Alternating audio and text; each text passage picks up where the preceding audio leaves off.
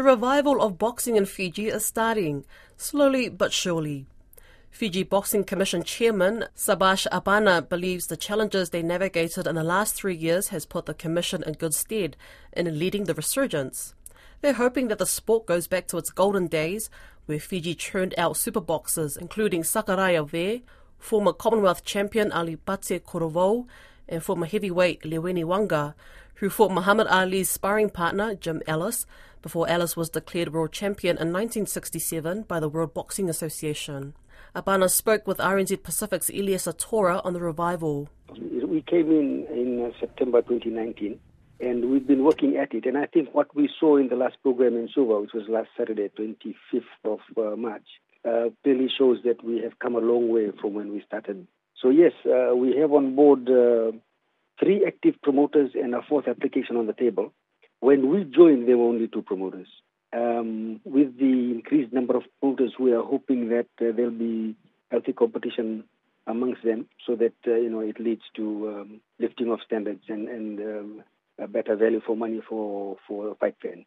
On the administrative front, we have put in place a whole system of management. The governance structure has been tightened and fine-tuned.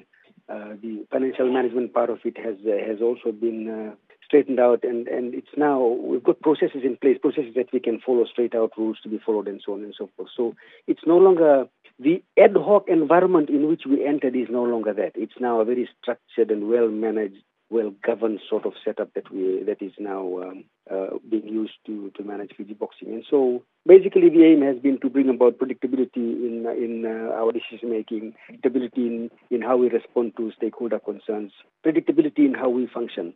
And I believe we have reached that stage. Yeah, it's been interesting to see how things have come through so far.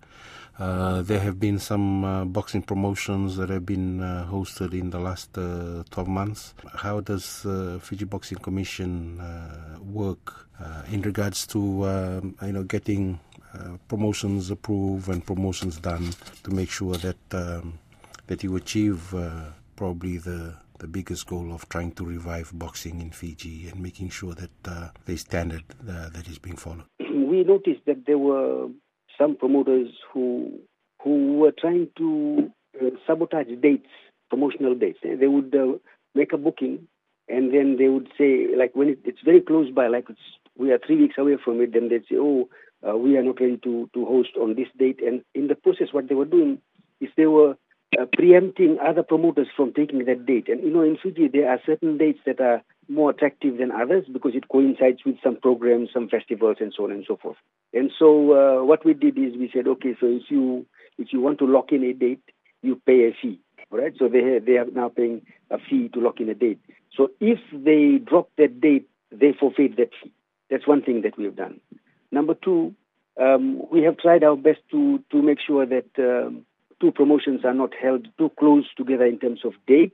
We also have tried to make sure that if 2 promotions are held together or close together in terms of date, then they are in geographically different areas. Like, for example, if one is in Nandi, we can have one within a week or 2 weeks in Suva that we can accommodate.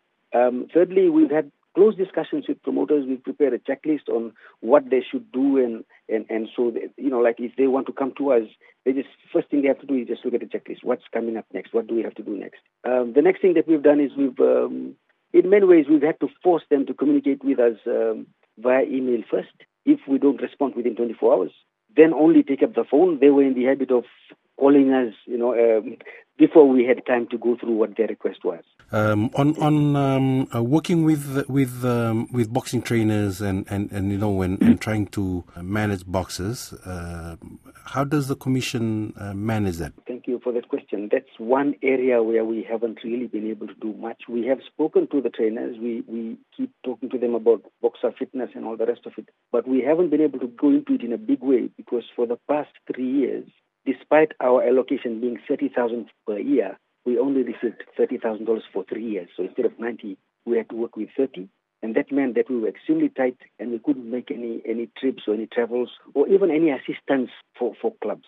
We have been struggling even to call trainer meetings, like separate trainer meetings, separate meetings with promoters, all this has been done in an ad hoc manner by me, by visiting them and talking to them either by phone or when we meet at boxing programs, we talk and discuss things. So that's one part where we need to tighten up. Now, the reason why we had problems with finances is when we took over in September 2019, we couldn't change the signatories to the bank account because there was no formal handover.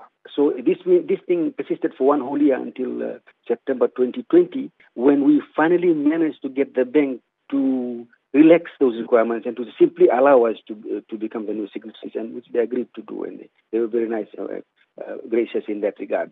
So in September 2020, we were able to sign, and then we got the funds for 2020, and that was the $30,000 that we worked with. But when we came to the end of 2021, we were told that we needed audited accounts rather than acquittals, and so the whole requirement had changed. And so for the $30,000 that we used, we were asked to instead of acquittals, we were asked to provide audited accounts. And so our audited account, we hired an auditor. Despite the shortage of funds, we managed to hire an auditor, and then we got this thing, and it's gone to the Auditor General's office. So those accounts are there, the audited accounts are there, and they're being looked at, but they don't have enough personnel there, manpower. So what they're doing is they have delayed it.